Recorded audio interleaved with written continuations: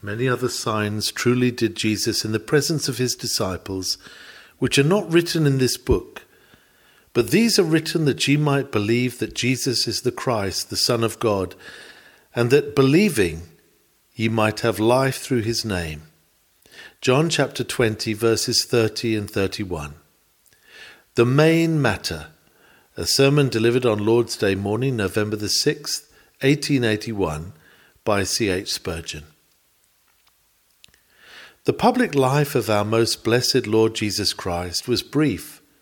Few suppose it to have exceeded 3.5 years, but yet what a full life it was. It had in it not only enough to compose the 4 Gospels, each one of which contained sufficient to lead men to saving faith, but so much remained over and above that the Apostle John makes this remarkable statement. And there are also many other things which Jesus did, the which if they could be written every one, I suppose that even the world itself could not contain the books that should be written. Our Lord's life was as ample as his own festivals. It feeds thousands, and with the fragments that remain, many baskets might be filled. A man may complete a great and fruitful life in 2 or 3 years, while another may have existed as long as an antediluvian, and yet his life may be poor and powerless. Not only did the Lord Jesus speak and do great things as to number, but there was a world of power in each word and work. He did not display a multitude of feeblenesses, but each individual outcome of his life was grand enough to have been a marvel if considered by itself alone. As was the doer, in whom dwelt all the fullness of the Godhead bodily, such were the deeds. They also were full of grace and truth. There was a fullness of divine wisdom, grace and power about each act of Jesus. Hence the apostle here speaks of the Lord's acts as signs. Many other signs truly did Jesus in the presence of his disciples. There was a mass of instruction in all our Lord's movements. Nothing about him was trivial. He preached by his entire life, preached a marvelous array of truths, and preached them with living freshness. Never is he twice the same, though always the same. When we find him repeating his discourses, as we sometimes do, if the Sermon on the Mount sounds very like the Sermon on the Plain, yet a different drift and aim and tone create a singular variety. Each separate act of the Lord is a sign of something beyond itself, and the whole of the acts put together display an ocean of doctrine without bottom or shore. What a Christ was this! Oh, that his Spirit may dwell in us, that our lives also may be rich and full, rich to the glory of God and full to the blessing of our fellow men. Yet, dear friends, though the whole of Christ's life has not been written, we perceive in our text that what has been recorded is the most useful part of it, and that it was preserved for our benefit. The inspired record was written with a purpose. The facts were wisely culled and collected out of the entire mass on account of their bearing upon the desired object, and sufficient has been preserved to effect a design which above all others is most important to us. These are written that ye might believe that Jesus is the Christ, the Son of God, and that believing ye might have life through his name. May our reverence to the inspired Gospels leave us to give earnest heed to their design and object, for it would be profane to baffle their purpose by refusing their testimony.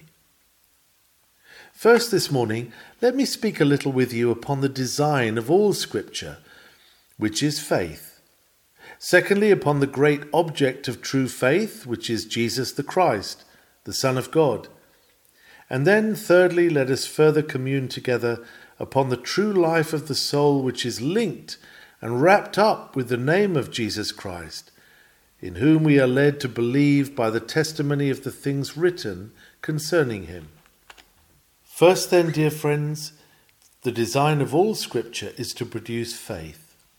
There is no text in the whole book which was intended to create doubt. Doubt is a seed self-sown or sown by the devil, and it usually springs up with more than sufficient abundance without our care. The practice of reading skeptical works is a very dangerous one. We have enough tendency to sickness in our own constitutions without going to fever hospitals to test the atmosphere. Holy Scripture is no mother or nurse of doubt.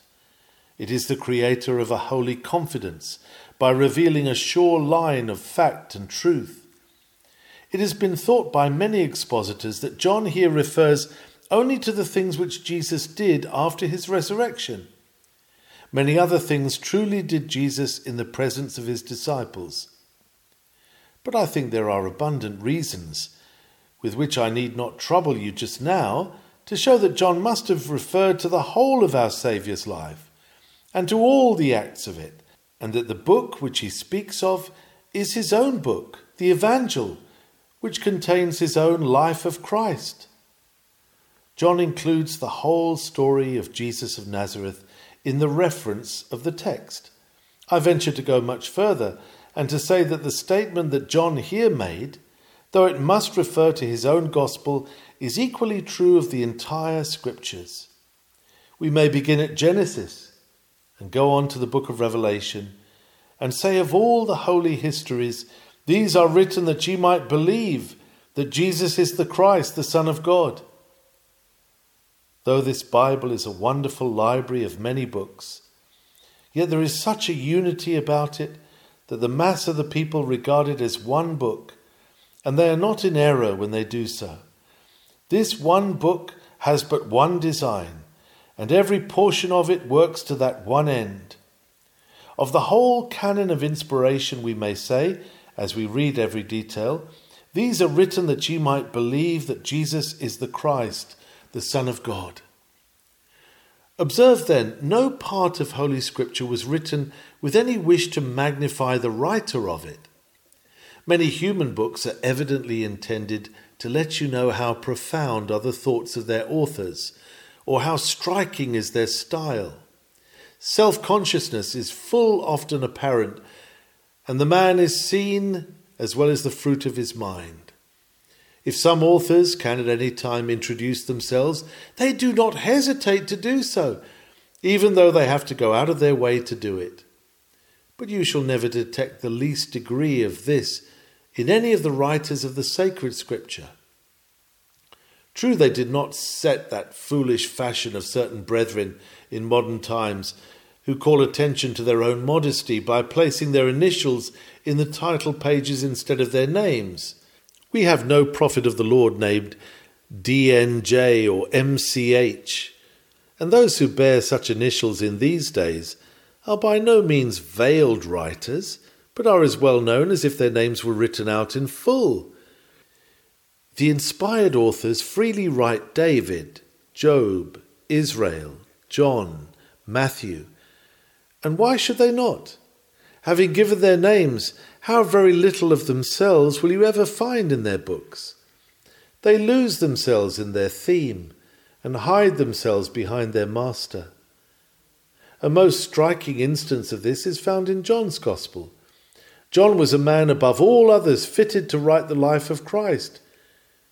Did he not know more of Jesus both by observation, by intimate fellowship, and by hearty sympathy with him than any other of the evangelists? And yet he has left out many interesting facts which the others have recorded. Others, mark you, who did not actually see the facts as he did. Speaking after the manner of men, the silence is very wonderful. Can you guess how much this abstinence cost the apostle? The other three evangelists received much at second hand, though truly by the Spirit of God. But John literally and personally saw these things and beheld them with his own eyes, and yet he gives us fewer incidents in the life of Christ than the other evangelists. What self-forgetfulness was this? He is silent because his speech would not serve the end he aimed at. And the most striking point is this: he omits, as if of set purpose, those places of the history in which he would have shone. He and James and Peter were frequently selected by the Master to be with him when others were excluded, but of these occasions he says nothing. At the resurrection of the daughter of Jairus, it is said of the disciples as well as of the relatives and the multitude that the Lord put them all out and only suffered the 3 to be with him. This was a singular honour, but John does not say a word about the raising of the daughter of Jairus. What self-oblivion! I should not have omitted it if I had been writing, nor would you. If we had been writing apart from the inspiration of the Spirit, we should have treasured up those special incidents of favour, and we should not have thought ourselves egotistical either, but should have considered ourselves as especially called to record a miracle which was witnessed by so very few. The Spirit of God, in moving John to write, took such full possession of him that he wrote only that which wrought towards the one great design. No matter how interesting the event, he leaves it unrecorded if he judges it to be aside from his design. Notice next that 3 only were with the Lord in his transfiguration, and John was one of them. John does not mention that august event, except it be that he says, "We beheld his glory. The glory is of the only begotten of the Father, full of grace and truth," in which there may be a reference to it, but it is by no means clear. At any rate, he does not narrate the circumstance, but leaves it to other pens. This is a moral miracle. What uninspired man could have left out such a vision from his page? Even more striking is the fact that the Master, when he took with him the 11 to the garden, left the major part of them at the gate, but he led the 3 farther into the garden and bade them wait at about a stone's cast distance, where some of them heard his prayers and observed his bloody sweat. John, who was one of them, says nothing about it. Had he forgotten it? That was impossible. Did he doubt it? Certainly not.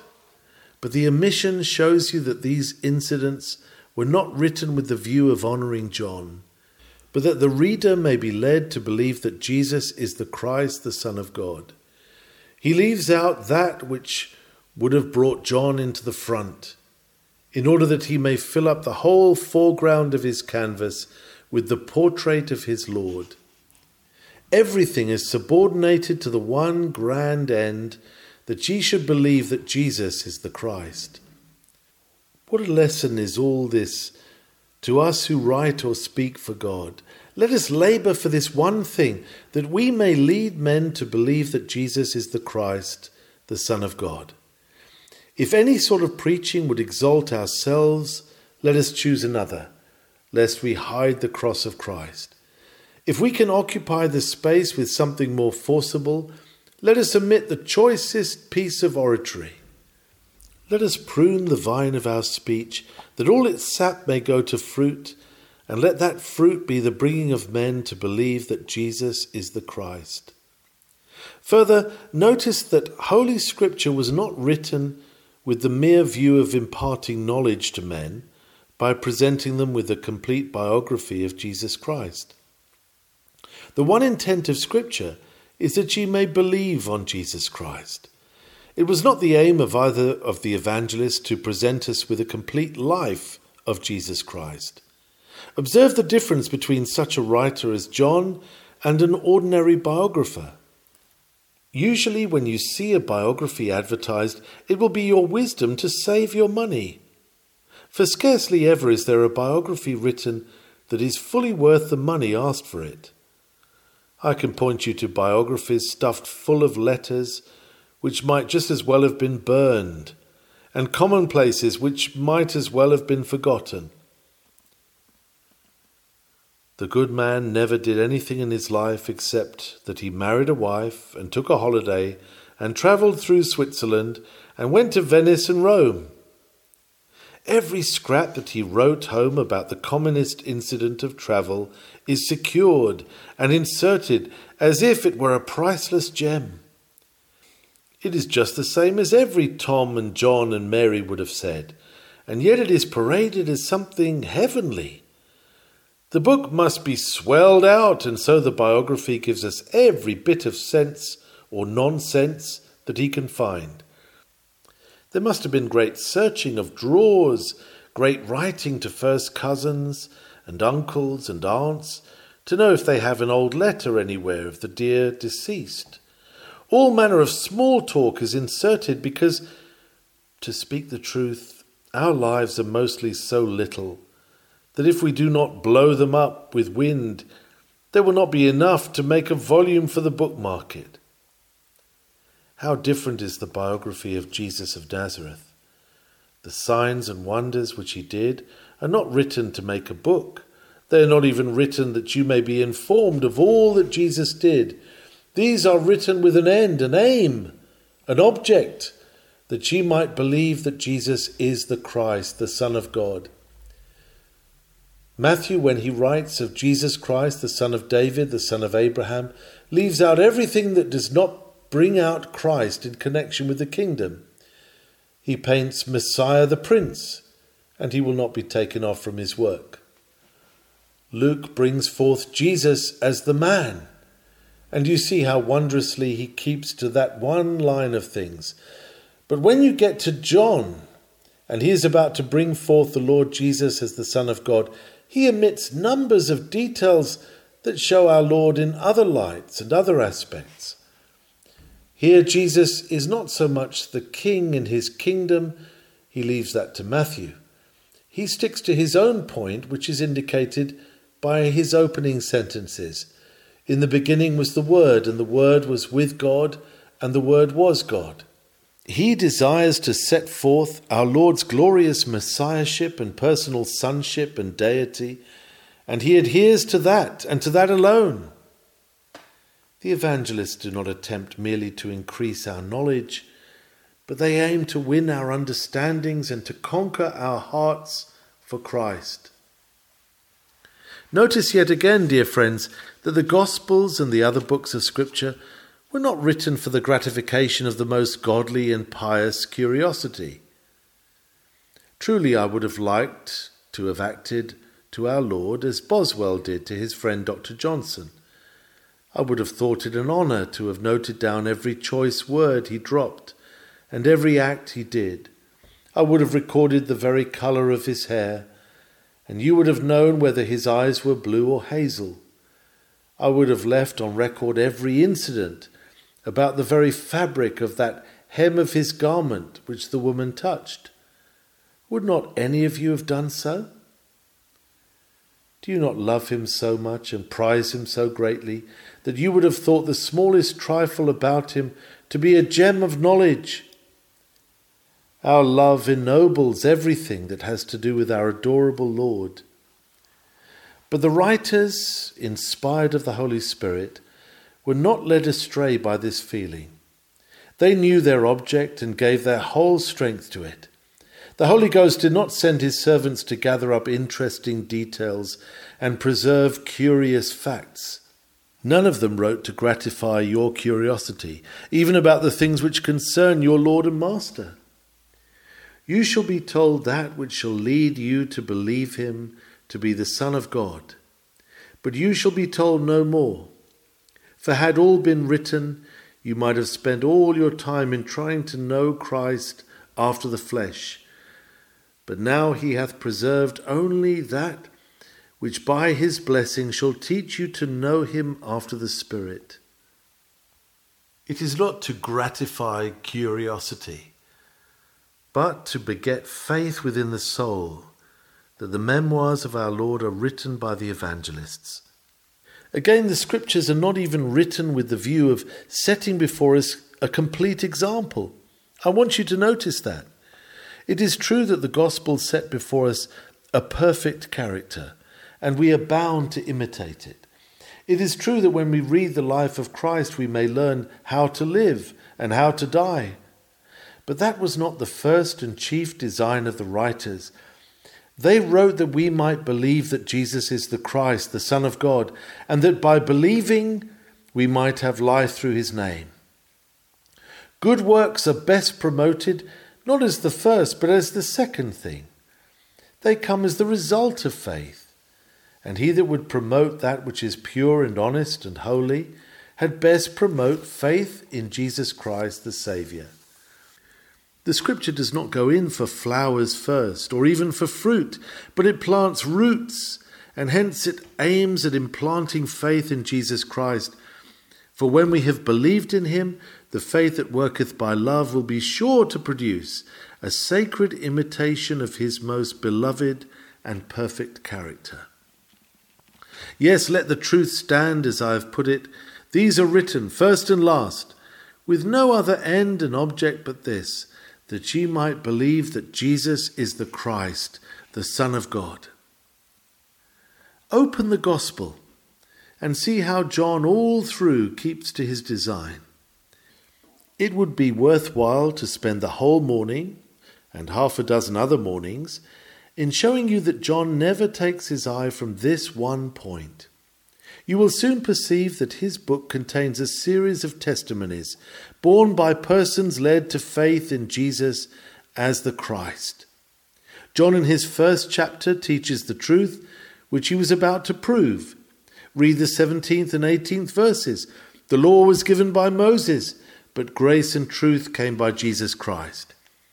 Here you see that Jesus is the Christ. No man hath seen God at any time. The only begotten Son, which is in the bosom of the Father, he hath declared him. There is the only begotten Son, and the two verses show us that Jesus is the Christ, the Son of God. John had been convinced of this at our Lord's baptism, by the descent of the Holy Spirit upon him, and therefore he bore this witness at the commencement. Almost immediately after follows the conversion of Andrew. And what does Andrew witness? He says to his brother Simon, "We have found the Messiah," which is, being interpreted, the Christ. Close on the heels of that comes Nathanael's testimony. And he says, "Rabbi, thou art the Son of God, thou art the King of Israel." Directly after follows the changing of the water into wine at the marriage of Cana in Galilee, one of the 7 miracles which John mentions, and he never mentions any more than that 7. And of this, the first of the 7, he says, "This beginning of miracles did Jesus in Cana of Galilee, and manifested forth his glory, and his disciples believed on him." The miracle was intended to produce faith, and did produce it. At the end of each record of a miracle, John tells us that some believed in him, and generally that they came to believe that he was the Christ, the Son of God. That memorable 3rd chapter concerning Nicodemus shows us how that inquiring master of Israel came to believe in him, and how the Lord was revealed to Nicodemus as both the sent one and the Son. For God so loved the world that he gave his only begotten Son, that whoever believeth in him should not perish, but have everlasting life. For God sent not his Son into the world to condemn the world, but that the world through him might be saved. In the 4th chapter you get to the well at Sychar, where the Lord manifests himself to a poor fallen woman, and she is convinced and hastens to tell her friends, and they by and by know that this is indeed the Christ, the Saviour of the world. In the case of the raising up of the nobleman's son in the same chapter, you are reminded by John that the Father was led to faith in Jesus, and the natural inference is that you ought to be led to display a like confidence. In the 5th chapter, the healing of the impotent man at the pool is narrated in order to introduce the statement, "But I have greater witness than that of John, for the works which the Father hath given me to finish, the same works that I do bear witness of me, that the Father hath sent me." When 5,000 had been fed, we read, "Those men, when they had seen the miracle that Jesus did, said, This is of a truth that prophet that should come into the world." In the 69th verse of the 6th chapter, you find Simon Peter saying, We believe and are sure that thou art that Christ, the Son of the living God. And so in that 7th chapter, others said, This is the Christ, being convinced by that which he had spoken. To the man born blind, Jesus said, Dost thou believe on the Son of God? And the man's practical answer was an avowal of faith and an immediate act of worship. But I am afraid you would soon grow weary if I were to dwell upon every incident which would prove my point. The whole book is made up of modes of reasonings by which men have been led to believe in Jesus. It might have been written for the sake of the Unitarians of our own time. It contains repeated declarations of persons brought to see this by the signs that Jesus wrought amongst them.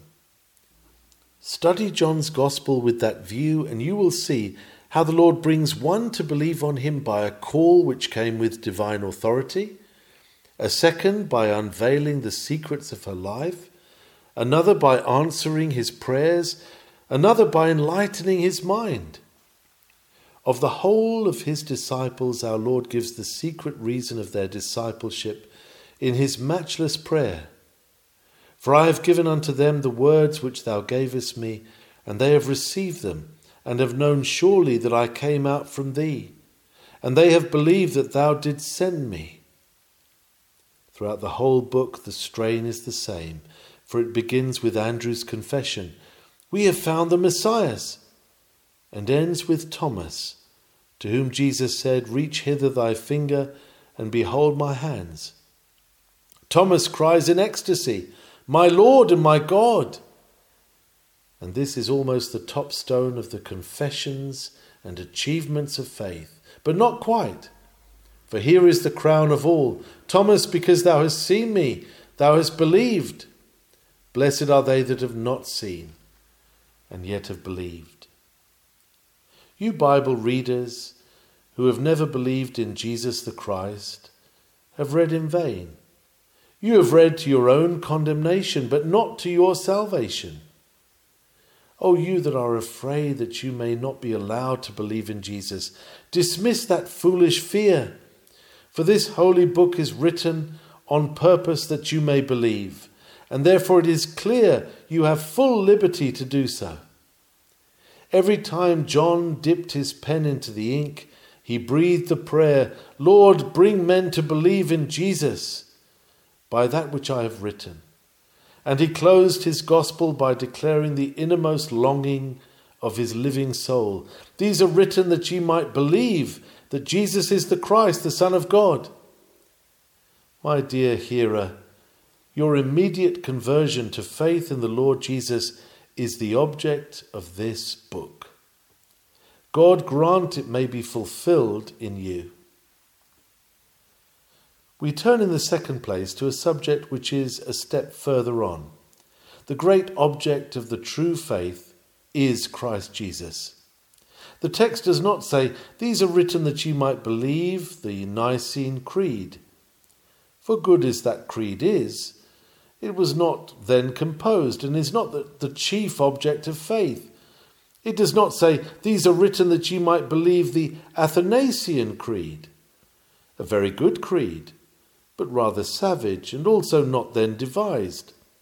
No, these are written that ye might believe that Jesus is the Christ, the Son of God, and that believing ye might have life through his name.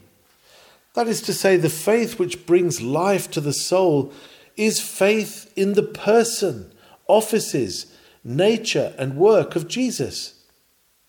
And though you may be in the dark about 1,000 things, and may make mistakes about 10,000 more, yet if you believe in the Messiah, the Son of God, you have eternal life. First, I am to believe in Jesus that he is the Christ, that he is the promised Messiah, anointed of God to deliver the human race. I must believe that this is he whom God promised at the gate of Eden, when he said, The seed of the woman shall bruise the serpent's head. This is the sent one, who has come to seek and to save that which is lost. In him we are to believe, for it is written, Whosoever believeth that Jesus is the Christ is born of God. Next, we are to believe that he is the Son of God. Not in the same sense in which men are sons of God, but in that higher sense in which he is the only begotten Son of God, one with the Father, eternally and indissolubly one. The Word was with God, but more than that, the Word was God. Now this is to be believed if we would live unto God. Whosoever shall confess that Jesus is the Son of God, God dwelleth in him, and he in God. Who is he that overcometh the world, but he that believeth that Jesus is the Son of God?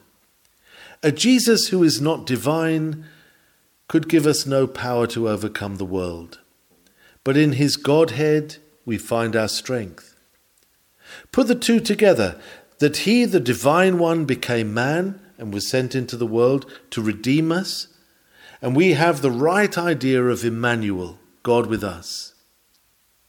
Will this belief save us? Assuredly it will. But listen while I explain. First, believe this to be a matter of fact. Having believed it to be a matter of fact, go on to look into the record concerning him till you are undoubtedly sure of it. For these are written that ye might believe with the fullest confidence that Jesus is God and Saviour. When you are sure of the fact, the next thing is to accept it for yourself. Agree that Jesus shall be your anointed, through whom you will get the anointing which comes upon him as the head, and descends to you as the skirts of his garment. At the same time, unfeignedly consent that he shall be your God, and cry with Thomas, My Lord and my God. You are getting on now to complete faith. Go one step further. Yield yourself up to the grand truth which you have received, for that is saving faith, the submission of yourself to the truth.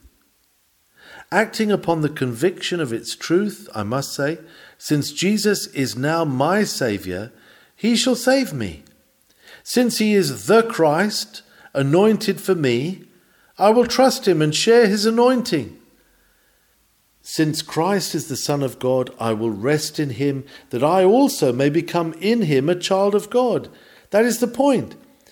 He that hath the Son hath life, and he that hath not the Son of God hath not life. Accept Jesus as he is set forth, for to as many as received him, to them gave he power to become the sons of God, even to them that believe on his name, which were born not of blood, nor of the will of the flesh, nor of the will of man, but of God. The faith which receives Christ as he is revealed as the Messiah and as the Son of God is the faith which hath eternal life. And the Scriptures are written that you may have this faith. I want you to notice one thing more, and that is, we are to receive Jesus of Nazareth as being the Christ and the Son of God on the ground of the written word. See, these are written that ye might believe. From this it is clear that the ground of acceptable faith is the written word of God, and it is vain to look for any other. Oh, says one brother, I could believe, but I do not feel as I ought. What have your feelings to do with the truth of the statement that Jesus is the Messiah, the Son of God? I read in the newspaper such and such a statement about affairs in Europe. I may have sufficient cause for doubting the news, but it certainly would not be a good reason if I were to say, I do not believe the telegram because I do not feel that it is true.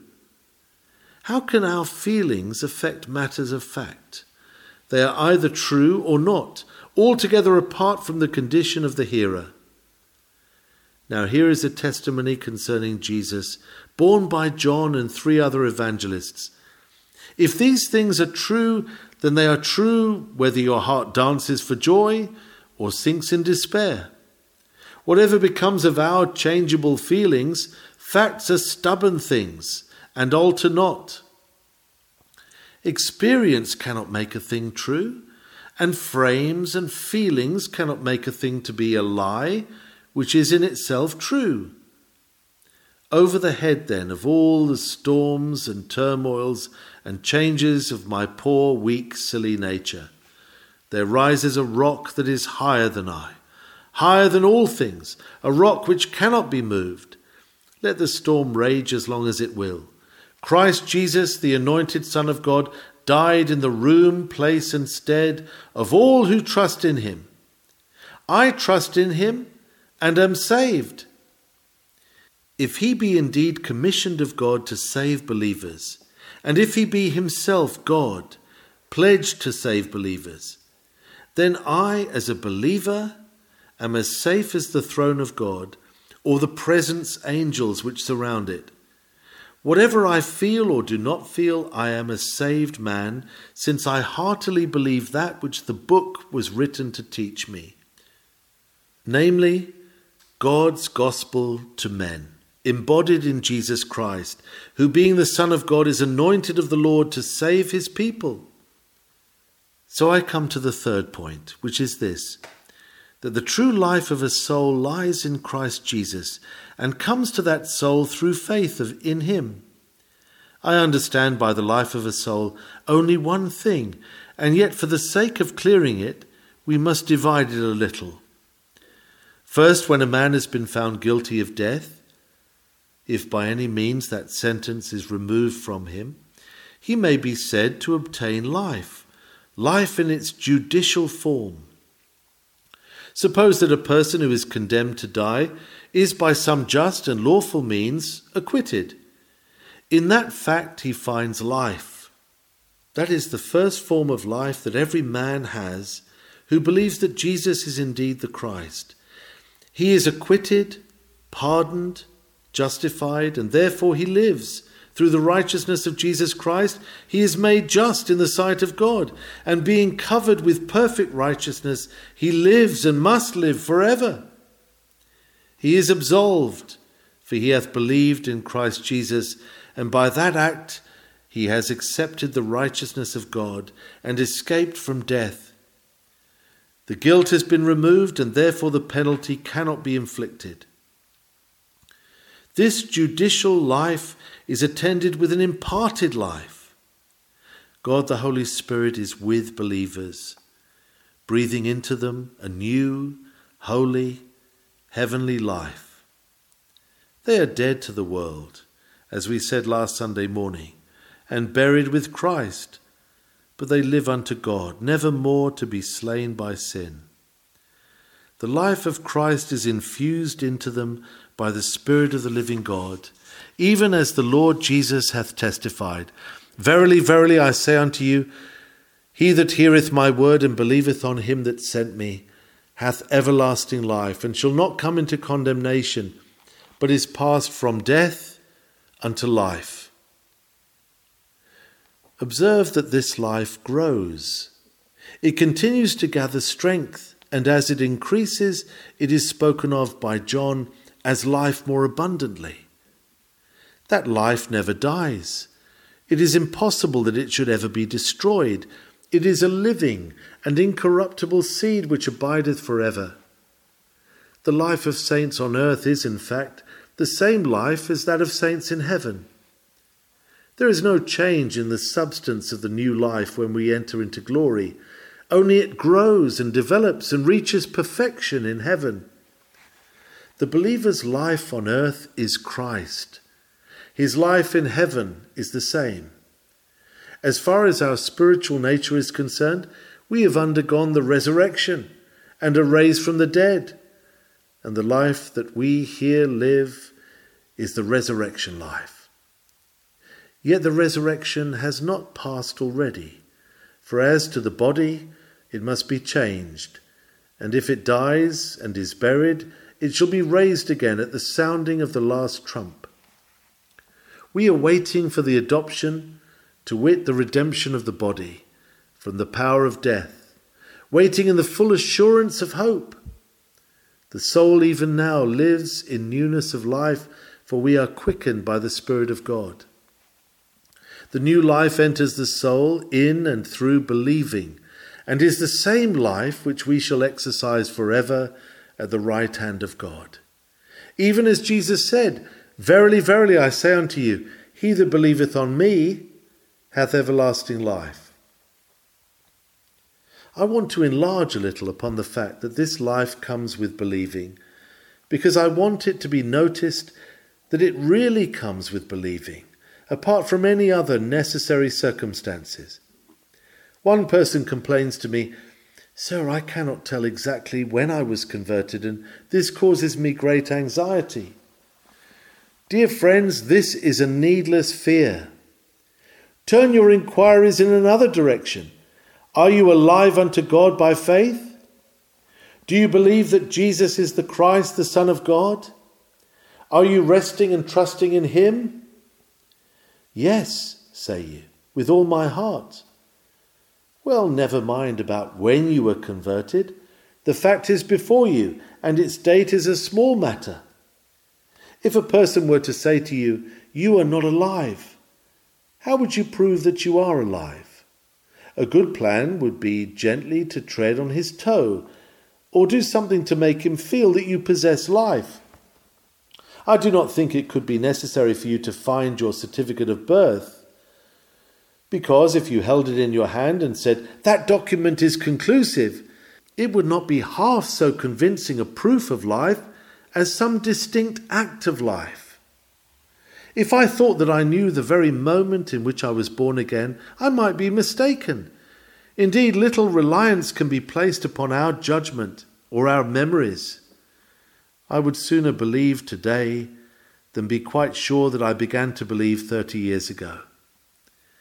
Perhaps very few of you know the exact minute at which the sun rose this morning, and yet you do not doubt that he is risen, for at this present moment you are enjoying his light. Some mornings you can tell the instant of the sun's rising, but frequently it is so cloudy that the sun is up before you know it. A man would be an absolute lunatic who should say, "I do not believe that it is daylight, for I do not know when the sun rose."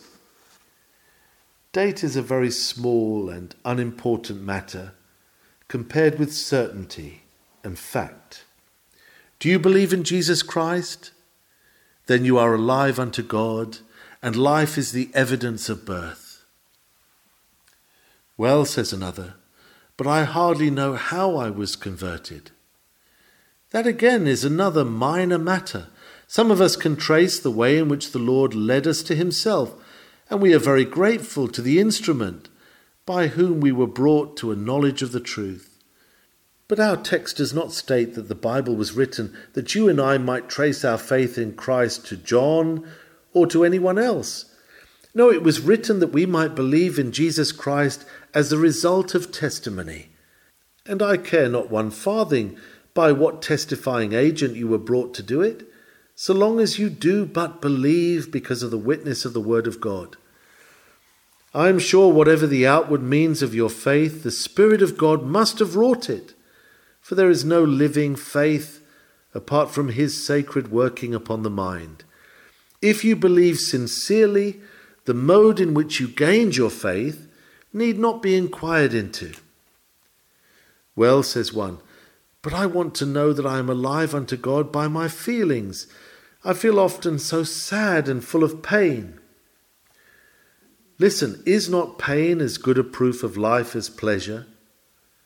If anybody said to me, "I know I am alive because I feel so well," I should reply, "And I sometimes know that I am alive because I feel so ill." Rheumatic pain is as sure a proof of life as a thrill of delight. And so anxiety about your state and hatred of sin and grief over your imperfection are just as sure signs of spiritual life as the highest joy or the liveliest energy. Do not worry yourself, therefore, about that. If you believe that Jesus is the Christ, the Son of God, and are resting in him, it is well with you. But, saith one, I change so much. I feel sometimes as if I must be a Christian. At other times I feel as if it was out of the question that I could be saved. Yes, and do you not change a great deal as to your bodily life? I know I do. Why, this heavy, damp, thick atmosphere half poisons me. Lift me up a few thousand feet on a mountainside with a good stiff breeze blowing, and I feel quite another man. Are these changes reasons for questioning my being alive? Nay, quite the reverse. The reason why I feel these changes is because I am alive. For I reckon that if I were a broomstick or a brick wall, the atmosphere would not matter much. If you have no spiritual life, you will know few changes. But because you are alive, these variations must and will occur to you. I make you smile. I wish I could smile away some of those fears which hang like a nightmare over certain of the best of you. But I have such conflicts within, cries one. Ah, dear friend, there are no conflicts in dead men. There would be no warfare between faith and unbelief if you were not on the Lord's side. If our whole being remained in its natural death, there would be no inward fighting. But inasmuch as there are two minds within you, depend upon it, one of those minds is the mind of God. This inward conflict would not cause you to doubt, but rather lead you to cling the more tenaciously to your conviction that Jesus is the Christ, the Son of God, the Saviour of men. Faith in Jesus begets life, and this life will flourish or decay very much in proportion to our faith. Believe firmly, and your life shall be vigorous. Believe tremblingly, and your life will be faint. Yet all depends upon the name. Is not that a blessed word? That believing you might have life through his name. The name means the whole character of Christ, all his offices and relationships, all the work he has done and is doing. We have life through his name. We have no life anywhere else but in that name. Jesus Christ said to Lazarus, "Lazarus, come forth." And why did he come forth? Why, because at the back of the word which called him, there was the name of Christ, who quickeneth the dead. Why were demoniacs cured? Was it not because unclean spirits knew the name and trembled at it? The devil and death, sin and despair all yield to that name.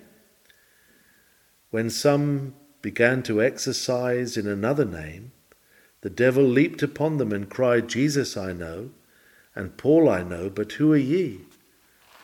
That name hath power in heaven, hath power on earth, hath power in hell, hath power everywhere. And if we trust in that name and live to the glory of that name, we have life through that name. I come back to my beginning, and there I close.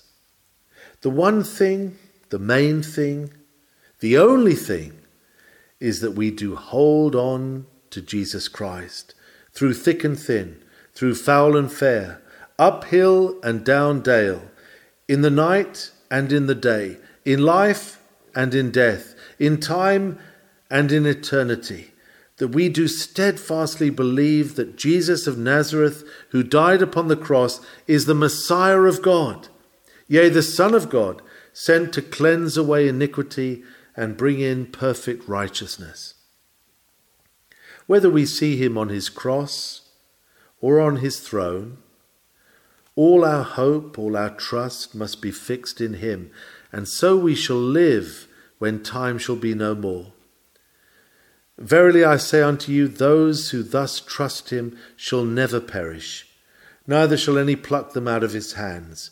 For he hath said it, I give unto my sheep eternal life. Stay you there, O true believers, and let none entice you from your steadfastness. If any of you have ever exerted this faith, may the Lord bring you to Jesus at once. This sacred book was written on purpose to make you believe. The Spirit is given to lead you to believe. The object of every preaching of the gospel is that you may believe. Therefore come and welcome, and at this hour believe on the one saving name, and live thereby. God grant it for his name's sake. Amen.